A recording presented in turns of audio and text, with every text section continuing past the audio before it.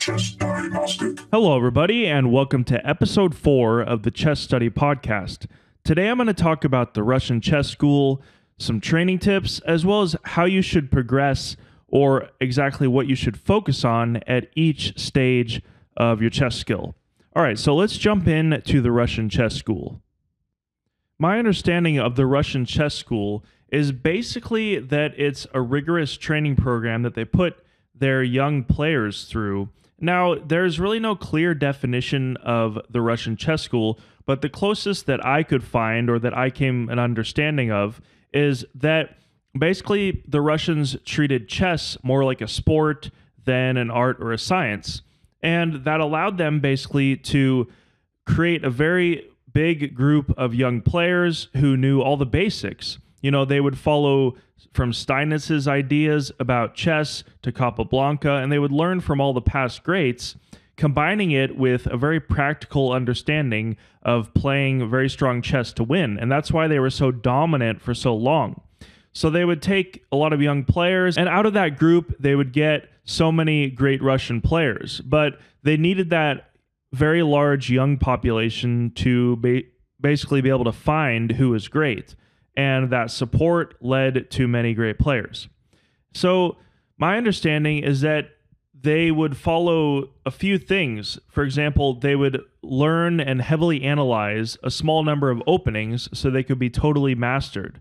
Combining that with knowing the specific player's strengths, they would deeply analyze together a player's game, and they would find their strengths and weaknesses, and they would know exactly what to avoid and what to go for in specific positions.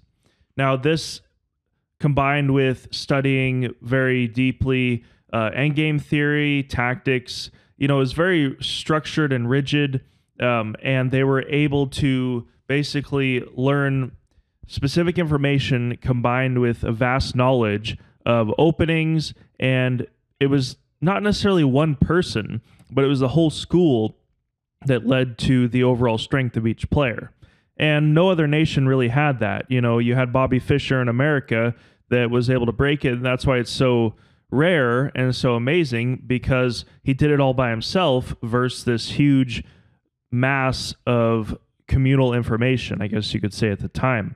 And that's why also it's kind of broken today, because the Russian chess school, it's kind of a thing of the past because we have databases. That's why we have a Norwegian world champion, and it's very diverse because everybody has access to analyzing with computers and computer engines.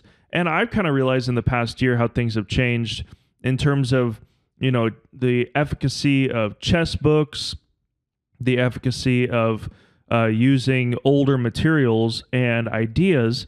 Whereas nowadays, you can really learn from a young age how to analyze with computers and be objective, how to form your own thought processes, and the relatively small amount of information you need to know to understand chess strategy, combined with the vast resource of perfect openings if you want to memorize those, as well as endgame table bases, etc. So that's my thoughts on the Russian chess school, and I'll probably cover more about it in the future. There's a ton of information to cover, but hopefully that gives you an overall understanding of what the Russian chess school is. Question 2 is from a question I got sent to me as a message that says, maybe some explanation on the ability to see, quote unquote, the move would be educative. What essentially drives the move or plan? How do you determine the course of action? Perhaps a series. I might do a series on that, but I'll just give some quick ideas on this. So when you start out, let's say you start out and you're 800 rated, between 1800 or 800 and 1500. Now, I would say between that rating, your plan is very simple. Now, your opponents, if you're playing players that are at your level, don't really know how to defend, and neither do you. So I would recommend that your only plan would be to attack very aggressively. Now, this will accomplish two things. First, you'll learn tactics and attack, and you'll also learn how to find a correct plan where, for example, say you decide to attack the king side, but you end up losing on the queen side. So you can evaluate that game, you can analyze it and figure out why your plan didn't work, as well as why you tactically went wrong if you did. Most likely you would if you're under 1500. So these kind of things don't really need to be very complicated. There's really no plan necessarily when you're playing at that level. It's basically just trying to attack and whoever wins tactically in the end. It's not something complicated. It's just something that you need to practice to be able to be more comfortable at. Now, I went through a period where I had trouble trying to find a plan when there was nothing to do. And I think maybe that's what you're talking about. So when there's nothing to do, you want to follow the very simple idea of increasing your piece activity. And you want to find a piece that is not active, say on the edge of the board or undeveloped, and you simply try to develop it. That will get you very far in trying to find the right plan. Now, don't get distracted. Your main idea in chess is to basically increase your piece's activity and attack and win. It's as simple as that and as complicated as that as you want it to be. All right, so I hope that helps. Now, I want to go on from this question and just talk about your basically focus in which rank you're at, or I guess rating. So if you're under 1500, I would recommend you follow what I just said. Now, once you start to get above 1500 is where it gets really interesting.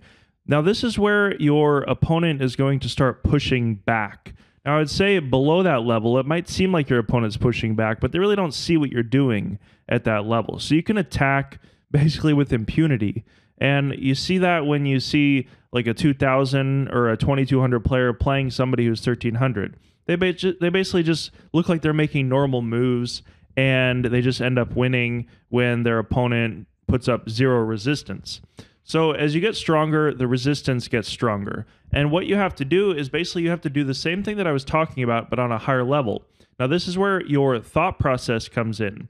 And you're going to really need to do blunder checks because, players at my level, and I would say anybody below Grandmaster level, between 2000 to 2500, they're really not doing any grand strategy. They're not sitting there coming up with some genius plan, enacting it, and just winning from that plan. What they're really doing is just playing solidly until their opponent makes a mistake. Because chess is a game of errors. If your opponent doesn't make an error, then it should be a draw. If you don't make an error too. So this is where the frustration and the chess struggle comes in, because it seems like you're lost in the variations, you're confused, your opponent seems to be outplaying you, and you just don't know why. So what you need to do is you need to focus on strictly following your thought process. And what that means is you always need to be looking for chances to increase your piece activity, and you need to be calculating accurately to see if your implementation is stronger than your opponent's. So this is really taking the basics on a higher level. And that's why chess seems complicated to learn, and it is because it's hard to apply these concepts on a high level, because as your opponent starts pushing back, things become more complicated and confusing in the mess of variations. And that's why very, very strong players, they seem to see things instantly because their calculation and analytical abilities are so high that it really seems genius, and it is. But all they're really doing is what I'm talking about, except they're doing it on a higher level, and it's just, stacking and stacking certain positions you've seen, experiences you've had over the board, and you become more and more comfortable in a variety of positions, and eventually you're able to do it automatically. Now, that's a hard point to get to, but I will say that there's really nothing that complicated about it. Applying it is complicated, but learning it is complicated, but understanding it really is not. So that's what I would say you do.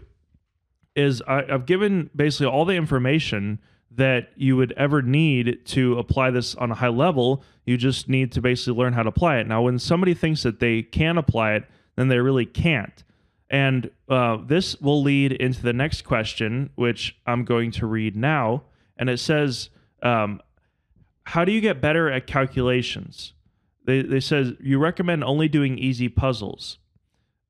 I thought solving complicated puzzles was a good method for improving calculations, but do you think there are better ways improving this? Now, so this questioner wants to know if what I'm saying is true. And Okay, well that's fine. You could solve complicated puzzles, but what are you really doing then? Are you basically trying to find a specific situation that you want to memorize? No. What you're doing with basic puzzles is you're training the fundamental elements of complicated puzzles. And if you train a complicated puzzle, all you're really doing is you're just confusing yourself if you don't know the basic variations in the puzzle. Now, basically when you're analyzing a game, you're calculating and you're visualizing, because all chess is analysis. You shouldn't really separate that skill. So when you take a complicated puzzle, I would recommend you do that when you're stronger. But really, even at my level and even grandmasters, I've seen them doing 1 and 2 move puzzles because the basics are what matters. It's like trying to learn anything. You need to master the alphabet before you can become a spelling bee champion. And if you want to take that analogy further, when you're becoming a spelling bee champion, all you're really doing is taking the fundamental elements of words and you're combining them. So what you need to do, what's the solution? Present is basically you need to master the basics, and the basics are present everywhere, whereas complicated positions are not. The vast majority of chess positions are not that complicated. And when they become complicated, what you really need in that moment is not the ability to solve complicated tactics, but the ability to instantly see the basics, such as knight forks, all the relationships between the pieces. Do the squares of the knight pop out at you? So when you're analyzing, you'll see the basics. So think of it like this. Once you have basic pattern recognition of knight forks, of skewers, of pins, of double attack, while you're looking in your mind in a complicated positions, those things will automatically pop out at you and you will notice them. If they don't automatically enter into your brain, then you won't notice them, and the complicated analysis that you're supposedly doing is just basically worthless. So the whole factor of doing solving complicated tactics puzzles is predicated on the fact that you know all the basics. And I would just say, ask yourself, do you know the basics? And if not, then that's where all of your time should be. And even me, I'm wasting time if I solve, a 5-move puzzle. Okay, it's good practice, but am I going to see that in a game? No. If I solve a 1 or 2-move puzzle, will I see that? Yeah, I'll see that within the next 30 minutes if I play a blitz game all the time. And look at Magnus Carlsen's games on light chess. He plays, bullet. Most of the times, most of the wins against grandmasters is simple tactics. Just because he can automatically see them, grandmasters can too, but he's just faster. So if you can't see them fast, if you can't see them instantly, then you still have work to do. All right, so hopefully this wasn't just too rambling on in terms of chess information. I had a lot of thoughts on my mind regarding these questions, and hopefully I covered some interesting ideas. If you have any further questions, please leave them in the comments for next week's podcast. And I'm really in the planning stages of doing another series, maybe not too long, but at least like 14 days. If you have any questions regarding chess training, specifically under 1500, please leave those. And if you have any ideas for during a series about questions that you'd like answered, then let me know. I'll see you in the next podcast and video, and thanks for watching. Bye-bye. Thanks for watching Chess Diagnostic. I encourage you to subscribe and hit the bell so you receive all the notifications when I release a new video. If you want to support the channel, you can do so through PayPal, cryptocurrency, or you could check out the Chess Diagnostic apparel shop, where I have all kinds of designs that I made myself for t-shirts, hoodies, and I'll add new designs weekly. Thanks for watching, and I'll see you in the future. Everywhere that you want to.